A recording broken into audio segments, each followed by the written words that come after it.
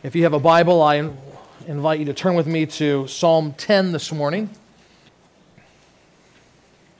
Several months ago, we started a series in the Psalms, and slowly but surely we've been making our way through. We come to Psalm 10 this morning, a psalm of David that begins like this.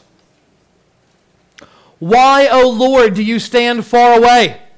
Why do you hide yourself in times of trouble? In arrogance, the wicked hotly pursue the poor.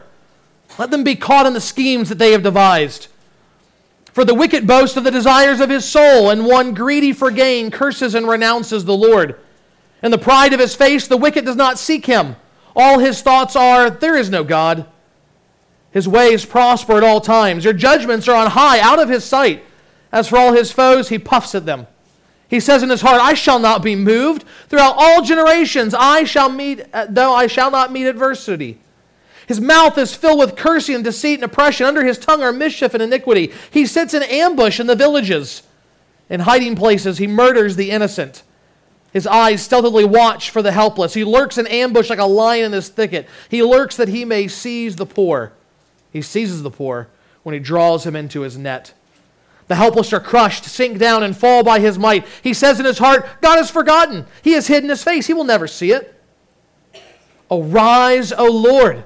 O God, lift up your hand, forget not the afflicted. Why does the wicked renounce God and say in his heart, you will not call to account? But you do see. For you note mischief and vexation, that you may take it into your hands. To you the helpless commits himself. You have been the helper of the fatherless. Break the arm of the wicked and evildoer. Call his wickedness to account till you find none. The Lord is king forever and ever. The nations perish from his land. O Lord, you hear the desire of the afflicted. You will strengthen their heart. You will incline your ear to do justice to the fatherless and the oppressed, so that man who is of the earth may strike terror no more. May God bless the reading of his word. The psalmist's question that he asks at the beginning feels relevant because it is. Every generation at one time or another asks the question, God, where are you? Every person at one time or another most likely asked the question, God, are you there? 2 weeks ago, we looked at Psalm 9 and saw that God is the great judge of all the world, that he has established his throne for justice. And we saw that David was assured that the Lord would hear the cry of the weak, that he would hear the cry of the afflicted, and that he would avenge them in all their trouble. But now, David looks at what's going on around him.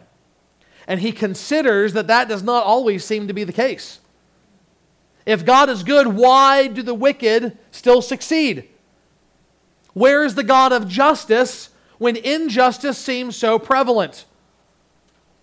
As we seek to unpack Psalm 10 and find the answers to these questions, we want to ask ourselves, what is the main point that we should see? What is the big idea that we should take away from the psalm? What can we grasp hold of this morning that will give us hope and confidence this week and in the months and years to come?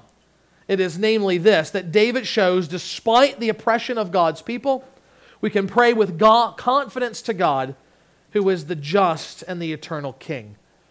Now we're going to unpack that theme across 4 steps. First, we see in David's psalm here, the plea of the afflicted. The plea of the afflicted. Psalm opens with these questions. Why, O Lord, do you stand afar? Why do you hide yourself in times of trouble? And what we see here in this plea is that David is confused by God's absence. He's confused by God's absence. David doesn't mince any words when he begins. Why is the question, and it's a powerful question.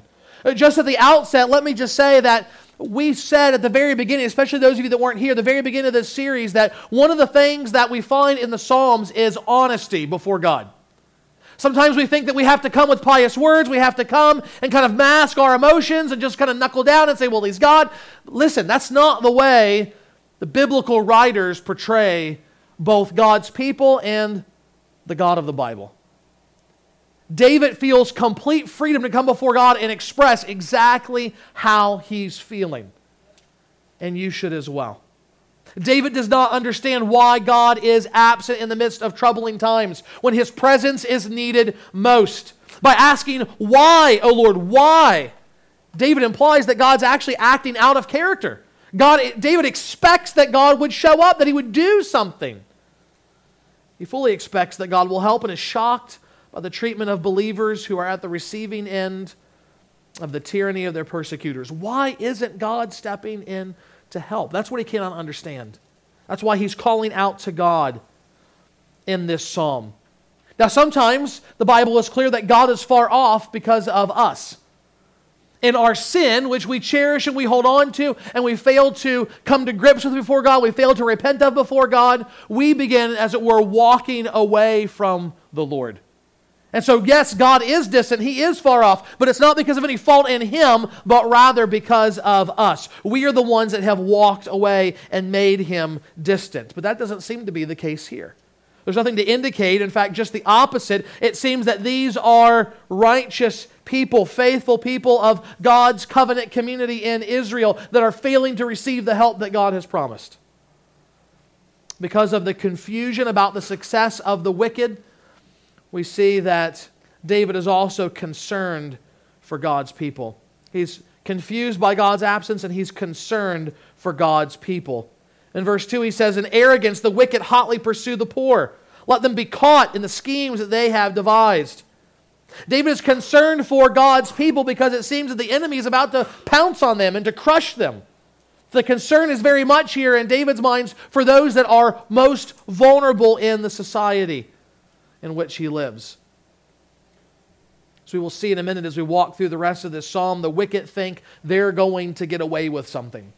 They think that all of their plans will escape the gaze of God, and therefore it emboldens them even more. They have no shame in what they're doing. And that's why David desires they be caught by their own schemes. He wants their plans to backfire and for justice to prevail. And we need to understand this opening plea to God is driven not by some theoretical problem. It's not just some theological exercise in the classroom somewhere, but by the real world everyday injustices that David sees, that David himself has experienced. In fact, you'll notice he continues to meditate on these things and spends a considerable amount of time considering the problem of the wicked. The problem of the wicked. This is the second step that we want to see in this Psalm of David. In verses 3 through 11, David actually describes the wicked. I don't think David has one particular person in mind here. I think what he has is a composite picture of all kinds of wicked people that he has encountered, that he sees even in and among the people of God. What characterizes the wicked? Well, broadly speaking, two things. First, an arrogant heart. An arrogant heart. The wicked are steeped in pride. It drives how they think and what they do.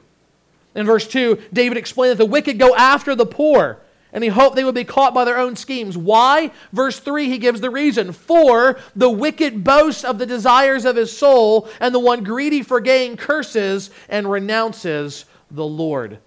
In other words, the wicked turn against the poor because they first turned against God.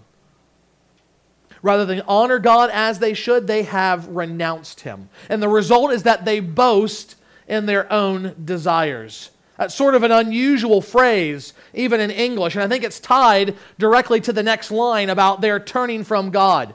Instead of desiring the things that God desires, the things that God delights in, they delight in their own sinful desires. What God says is wicked, they say is good. Given the context here about being greedy for gain, I couldn't help but be reminded of that famous 80s movie, Wall Street. I've never actually seen that film, but I've seen over and over and over again in all kinds of other places that famous scene where Michael Douglas's character is explaining to the shareholders of this paper company that he works for that greed is good. That's what he says. Greed is good. Well, God says greed is idolatry in Colossians 3. That if you are greedy for gain, it's because you worship a false god. You worship the god of money and of wealth. But Douglas's character, Gordon Gekko, says what I think most Americans probably really think. Not that greed is idolatry, but, quote, that greed is right Greed works. Greed clarifies, cuts through, and captures the essence of the evolutionary spirit. Greed in all of its forms, greed for life, for money, for love, knowledge, has marked the upward surge of mankind, and greed, you mark my words, will not only save Teldar Paper, but that other manufacturing corporation called the United States of America. The wicked boasts in their desires. They are driven by greed. Why? Because they've renounced God. Money is driving their life because God is not. He has no place in their thinking. More than that, they've sought to cast off all dependence on or devotion to God. Notice verse 4. David says, in the pride of his face, the wicked does not seek him. That is God. All his thoughts are, there is no God. Just think about the hubris of that for a moment. Just think about the audacity. It's not that the wicked literally think there is no God. That kind of modern atheistic mindset that would say, we're all just material bits. We're all going to be dust one day and float into the cosmos and become part of some star as the universe reboots in a big crunch and a big bangs over again. That kind of thing did not exist among the ancient peoples. What they're saying is, yeah, they're gods, but they don't care about us. They're not watching us. They're not going to do anything about us, and so we can live however we want.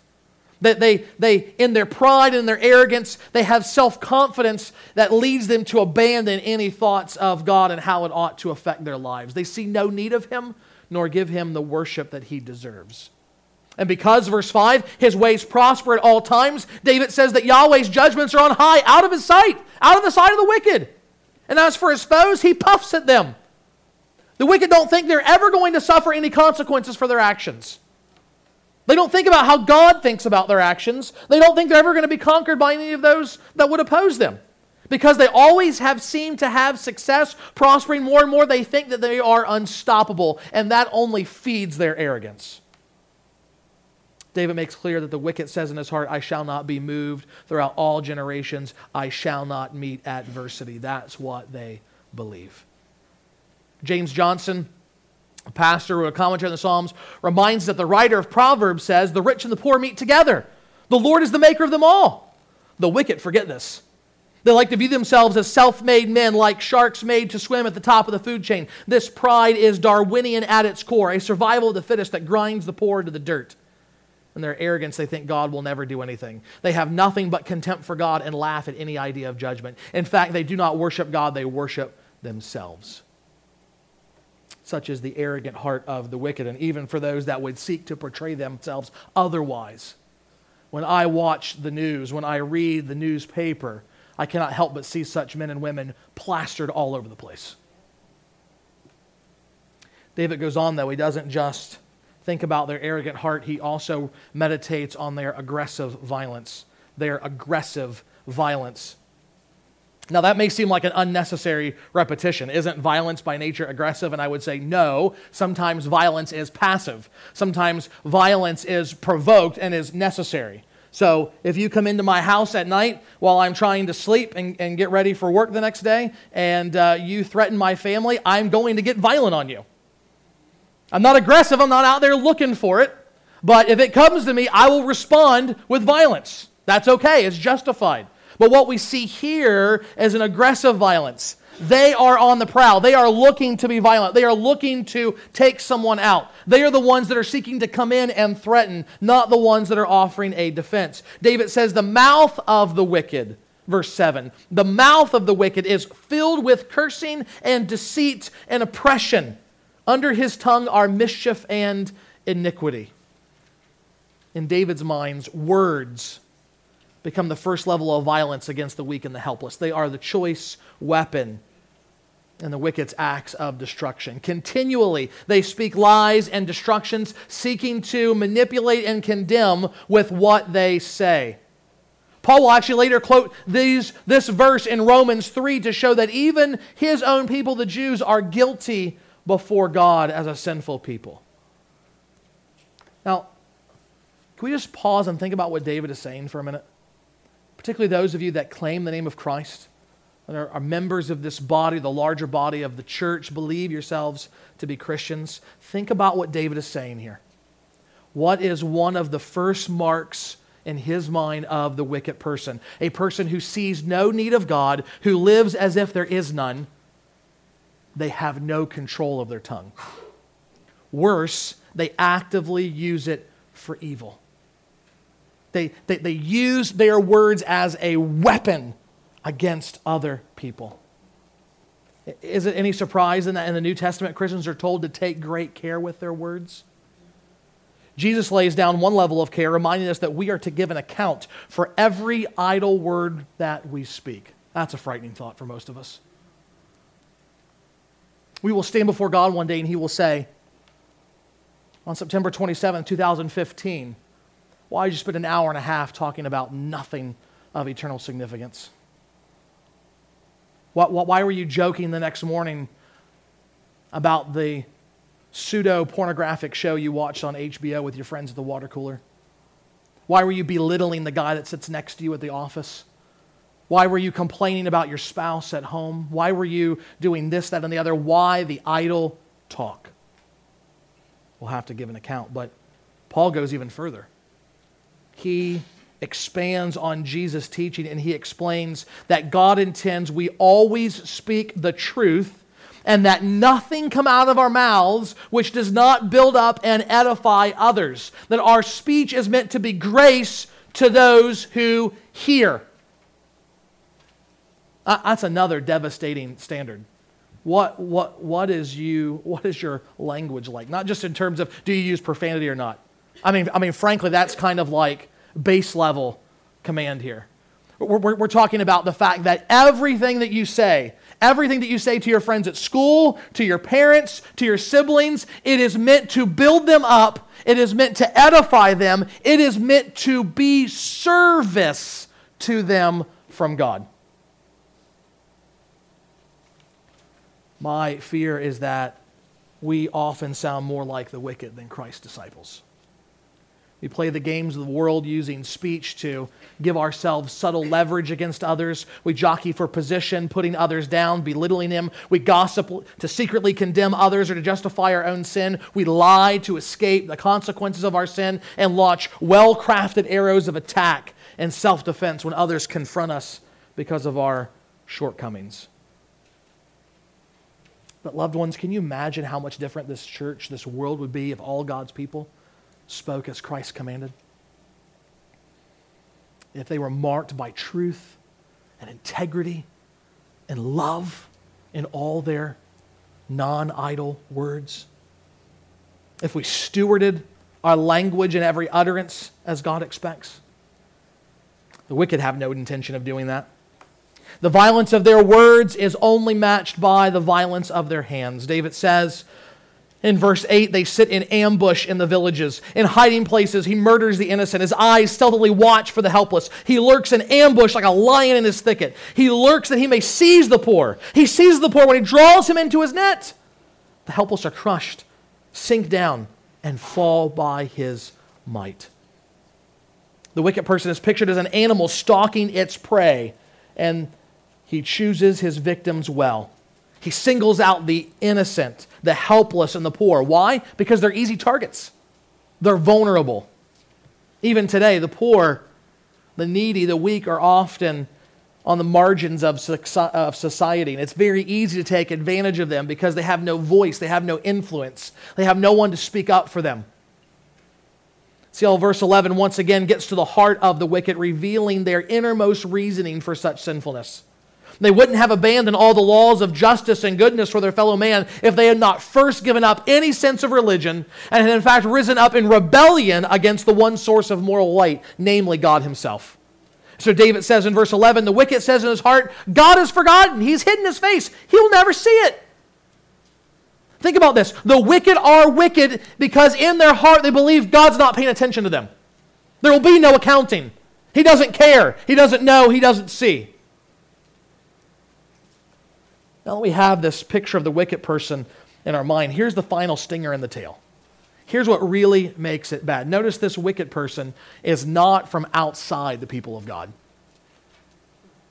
He is not identified as someone from among the nations, but rather someone from within Israel.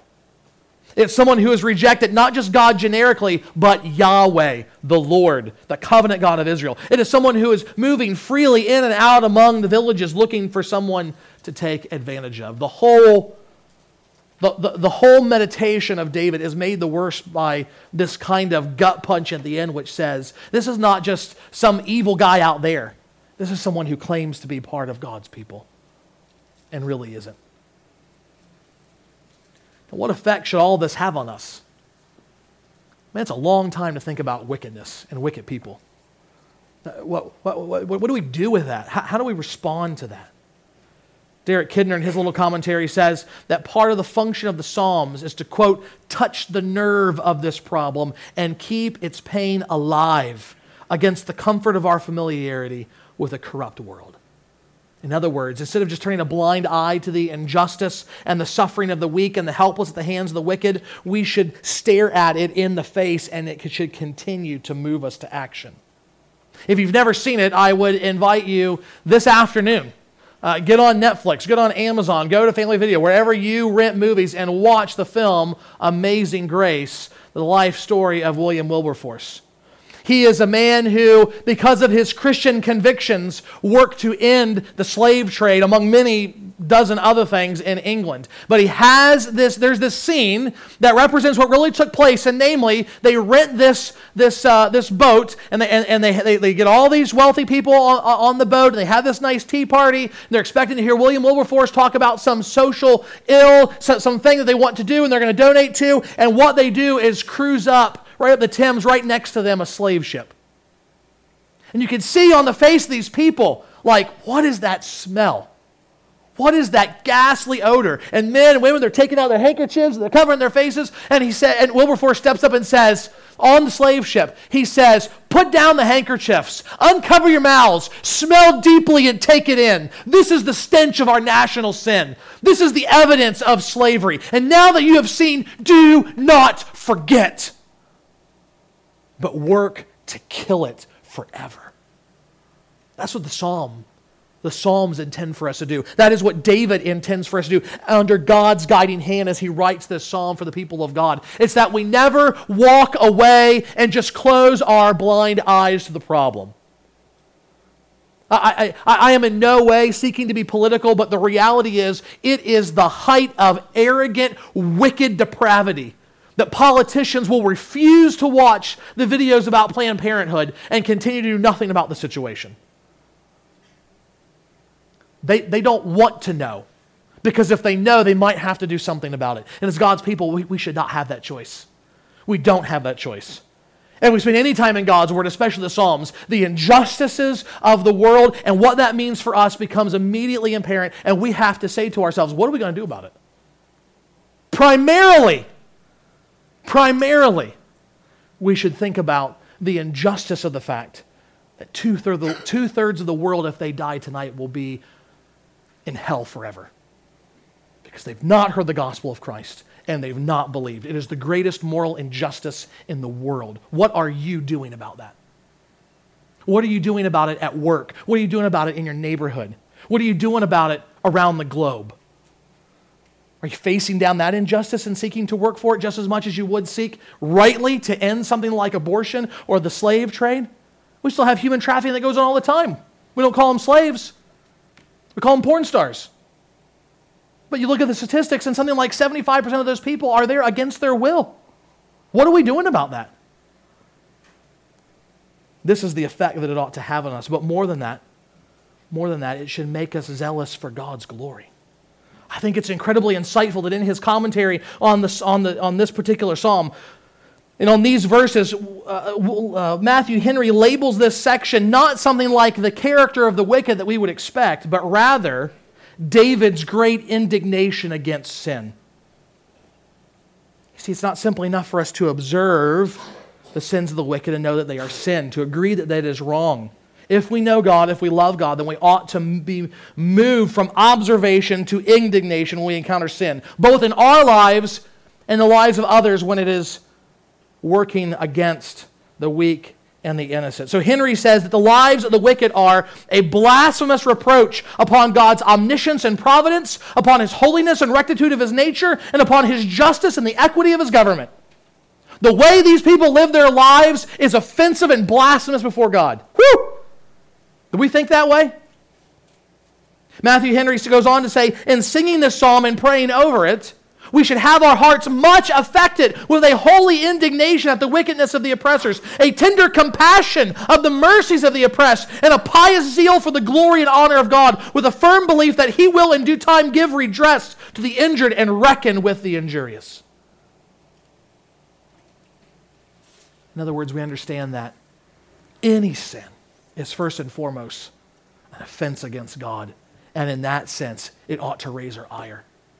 Whether we see it in the mirror after reading this psalm, or whether we see it in someone across the road or on television, our thoughts ought to eventually say, God, how you are blasphemed by this wickedness.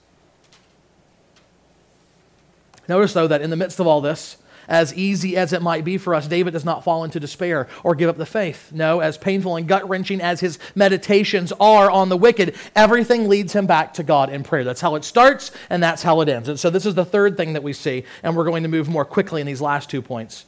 We see the prayer of the faithful. The prayer of the faithful. Notice how David prays. First, he asks God to remember the afflicted. To remember the afflicted. David prays and asks God, forget not the afflicted. Even though the wicked believes that God will not call anyone to account for their actions, David is sure God does see. God does know. He is aware of what's going on. In verse 14, he says he sees the mischief and the vexation done by them towards the helpless and the fatherless. He says, look, God has not forgotten them in the past, and he's not going to forget them in the future. God knows and he sees. Therefore, he prays to God and says, look, remember the afflicted. This is who you are. You are the father to the fatherless. You are the helper to the weak. Be the God that you have promised to be. Be the God that you've shown us to be. I know that you see the affliction, so remember it and do something about it. That's David's prayer. Secondly, he says he wants God to rise up against the wicked. To rise against the wicked. You know, in 1999, Thomas Druce was an up-and-coming Republican lawmaker and the Pennsylvania legislator. But one fateful night as he was driving home, a drunken man came stumbling into the street. Druce hit him. In fact, ran him down in his Jeep Cherokee and then sped away. He told friends he'd been in a minor car accident and the insurance company that he had hit a barrel in the turnpike. If you've ever driven on a turnpike, you know that's a pretty likely scenario. But then the police received an anonymous tip and, of all things, a Christmas card. And they questioned Druce. His guilt was made known, he was convicted, and he was sentenced to 4 years in prison. In his arrogance, Druce thought, what difference does it make? It's just an old drunk. I'm a politician. I'm a wielder of political power. I am important to society. Why should I derail the plans for my life because of this outcast? And he almost got away with it, but God saw. God knew. And he gave justice in this world. The arrogance of the wicked did not last forever. And that's the very thing that David prays for in these verses. He asks for God to rise and to lift up his hand against the wicked. David prays that the powerful arm of the wicked and the evildoer would be broken in God's just and righteous wrath. Think about that imagery. He's not literally wanting God to come down and like drop rocks on people and have their arms snap over. But the arm is a symbol for power. It's a symbol for your strength. And David says symbolically, break their arm. Just put them down so they can wield their wickedness no more. He says, to you the helpless commits himself. You have been the helper of the fatherless. Break the arm of the wicked and the evildoer. Call his wickedness to account. For how long? Till you find none. In other words, God, don't stop until you have wiped out all wickedness, all injustice, all sin from the face of the earth. Here's my advice. Don't pray that unless your own sin is covered by the blood of Christ, because you're asking for your own judgment. David asks that God would continue to render the wicked powerless until there's no more wickedness around. How can he pray that way? How can David take and think about all of the stuff that he has seen, all of the meditations on the wickedness, and then turn right around and pray with great zeal that God will step in and do something about it? What is his confidence? What is the basis for launching on that kind of prayer? Well, David tells us. The last thing that we see in verses 16 through 18, we see the promises of the Lord. We see the promises of the Lord. These are the things that give him confidence in prayer. Number one, the Lord's eternal sovereignty. The Lord's eternal sovereignty. It's the thing that we've seen over and over again in the Psalms. Verse 16, the Lord is king forever, and the nations perish from his land. Part of the confidence that David has in prayer comes from his belief that the Lord is king over everything. He is sovereign over the wicked just as much as he is all the nations of the earth. And his rule, his reign, his kingship, his sovereignty extends forever. It doesn't ever end. There has never been, nor will there ever be a time when the Lord has not been king over everything. It doesn't matter what the wicked do now, what they will do in the future, this truth still stands. God is king. And because of that, we have confidence to call out to him and say, do something. You have the power. You have the ability. You are a good and righteous God. Therefore, exercise your authority and step in and change reality. Break the arm of the oppressor and lift up the hand of the weak. More than that, David has confidence to pray because of the Lord's present strength. The Lord's present strength. This is what David says in verse 17. Yahweh hears the desire of the afflicted. What is their desire? To be rescued from the hand of the wicked. David can go out to the Lord and pray with confidence because he believes that the Lord has heard. He has heard his people. He has heard their prayers for deliverance. But if the Lord does not immediately break the power of the wicked, he gives strength to his people in the midst of their difficulties. Don't miss that. Because in the mystery of God's providence, sometimes it's not best for him to step in and stop injustice. It seems backward to us. We wonder, why not? In the sovereignty of God and the wisdom of God, there are times when injustice allows for grace and mercy and the goodness of humanity to flourish in ways that people actually come to know God and they wouldn't have otherwise. And so, if the injustice will not be dealt with now, God gives strength to his people to stand firm in the midst of it, to not bow the knee, to not fall down, to not have their faith crumble. If you've been reading with us on the 2-year Bible reading plan, you finished up 2 Timothy recently. Do you remember what Paul says at the end of that letter? It says, at my first defense, no one came to stand by me. He's standing before the Roman government, and he has no one to advocate for him. All deserted me.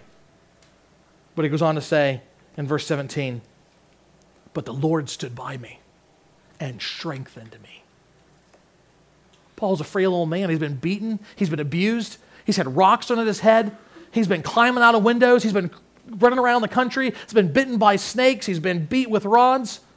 And here's this old guy all crumpled and bruised, and he's standing before Rome, the most powerful government in the world, and there's no one at his side. Temptation is to say, why am I doing this? Why am I here? But he says, the Lord strengthened me to give an able defense of the gospel, that the Gentiles might hear of Christ and believe and be joined with the church. That's the testimony of the Apostle Paul. It can be the testimony of us as well when we call out to the Lord for present strength. Finally, David had confidence to pray, not just because of God's eternal sovereignty, the offer of present strength, but also the hope of future salvation. The hope of future salvation. O Lord, you hear the desire of the afflicted. You will strengthen their heart. You will incline your ear to do justice to the fatherless and the oppressed, so that man who is of the earth may strike terror no more. David looks forward and says, one day, you're going to end it all. And that's the hope that we have in the midst of our current struggle. Many years ago in Gary, Indiana, a gang of men came into the New Jerusalem Baptist Church carrying guns. They robbed the entire church. They brutalized one of the young people, all the while holding them at bay. Towards the end of the fiasco, one of the men brazenly asked, "Where's your God now? Where is he? He didn't stop us." Where's your God? As the story is recounted, of all the people to stand up, it was a 90-year-old woman in that congregation. She was told to sit down and said, honey, I'm 90. I'm dead already. You ain't going to hurt me by shooting me. She goes, listen, I'm going to answer your question. You say, where is God now? I'll tell you, she said. Our God is in the same place He was when they crucified His Son. He's still on the throne. And He's still accomplishing good, the greatest good in the world, namely the salvation of sinners. God has not forsaken His people, even in their adversity, any more than He ultimately would forsake His Son on the cross. He didn't forsake Him. He raised Him back up from the dead and seated Him in the heavenly places. He gave Him all rule and authority over everything. On the cross, Christ experienced agony of affliction in our place, bearing the wrath of God for our sin, that we might be brought to God through faith and repentance. And now, when we have faith in Jesus as our Savior, indeed we are brought to God, not just as servants, but as sons. And the great hope of the gospel is not just for present forgiveness, but future justification. When we stand before God and give an account for all the sin in our life, we need not worry that He says, you know what, forget it. He pulls the lever and we drop into hell. No, He's going to look at Christ and say, because you've trusted in Him, His righteousness is considered to be yours.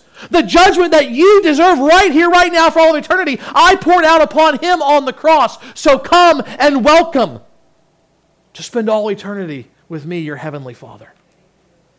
And when Christ comes again in glory to receive His people back to Himself, He will not be the humble Savior who willingly is brutalized and crucified. He will be the judging King. He will come and He will end sin forever and bring every injustice to the pit of hell, that there might be a new heaven and a new earth where the wicked will never afflict anyone ever again, where never again will there be anyone poor and helpless, terrorized by the world. And that future salvation gives us confidence to pray now because Christ is at the right hand of the Father. And He has given us this promise that He will never leave us or forsake us. He says, I will not leave you as orphans, but I will come back for you. That's the promise that we have that gives us confidence in prayer. My final question is this: do we pray this way? When we read through Psalm 10 and we think through what David is saying here and why he's saying it, do we say, oh yeah, that's how I pray? You know, as I was reading this psalm and preparing for this sermon, two things struck me. First of all, how completely common this psalm is. That there was nothing here that took me by surprise. There was nothing here that I had not read or thought about before, frankly. But here's the other thing that struck me. Just how uncommon this kind of prayer is among God's people. I don't hear people pray this way. It strikes me then, if this kind of prayer flows from what David thinks about God, and we don't pray that way, then what do we actually think about God? Not what do we say we think, not what do we affirm because of some confessional statement or some creed, but what place does He have in our everyday life? What real authority does He have in our heart? What kind of confidence do we put in Him day to day, week by week, in the worst adversity? Father, I pray that as we think about all that David has said, all that he has prayed before You, Father, we will think of our Savior Christ. We will think of the way in which we have been brought near to You, that, Father, we have hope, even in the midst of terrible adversity and terrible circumstances, that You have not forsaken us, that You have not forgotten us. Father, You will return and one day put all wrongs right. And Father, may that lead us to great boldness in our praying, great fervency, great zeal. And more than that, Father, may our prayers move us towards great and determined and even sacrificial action, that we might share the gospel of Christ to those that have never heard. And that, Father, as we await His return, we might work for justice in this world. In His name, amen.